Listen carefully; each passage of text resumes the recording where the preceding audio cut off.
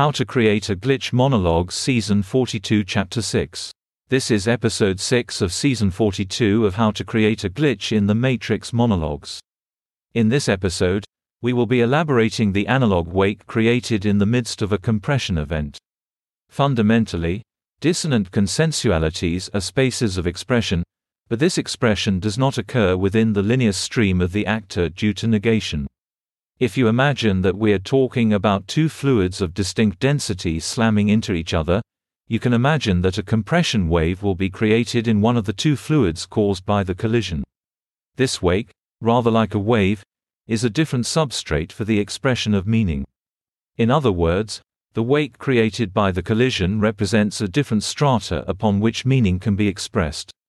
These wakes are contingent, in the sense that they wouldn't exist without the collision, and they are temporary, which means they are resolved through parsimony. To conceptualize it another way, imagine we are talking about a boat going through water. In the midst of that object passing through the water, there is a wake behind it. That wake is fundamentally defined by the waves passing through the surface of the water, and is distinct from the structure of the water beneath. Now, what this means is that the wake represents a distinct kind of space expressing information.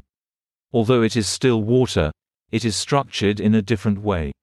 Now, imagine that we are talking about realities here. Imagine that in the way of a collision between two individuals, a compression event, a new structure of reality manifests, a new substrate, and that substrate is analog, contingent upon the collision itself.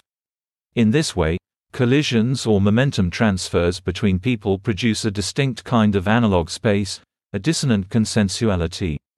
Thus, in our taxonomy of an exchange between two friends, we observed that in the midst of a discussion, a dissonant consensuality is created whereby one friend tries to insert affirming narratives into the mind of the other. This dissonant space thus represents the affirmational space, where negated impulses are expressed, but not integrated internally. Thus, the internal space sheds the exterior expressive character of the dissonant consensuality which is integrated outwardly into the linear stream through parsimony. Now to return to our example of the awkward encounter with the neighbor, we saw that here too there is a momentum transfer. Thus in this encounter, which occurs in a non-consensual space, there is a dissonant consensuality incipient in the moment. This dissonant consensuality occurs in an analog space.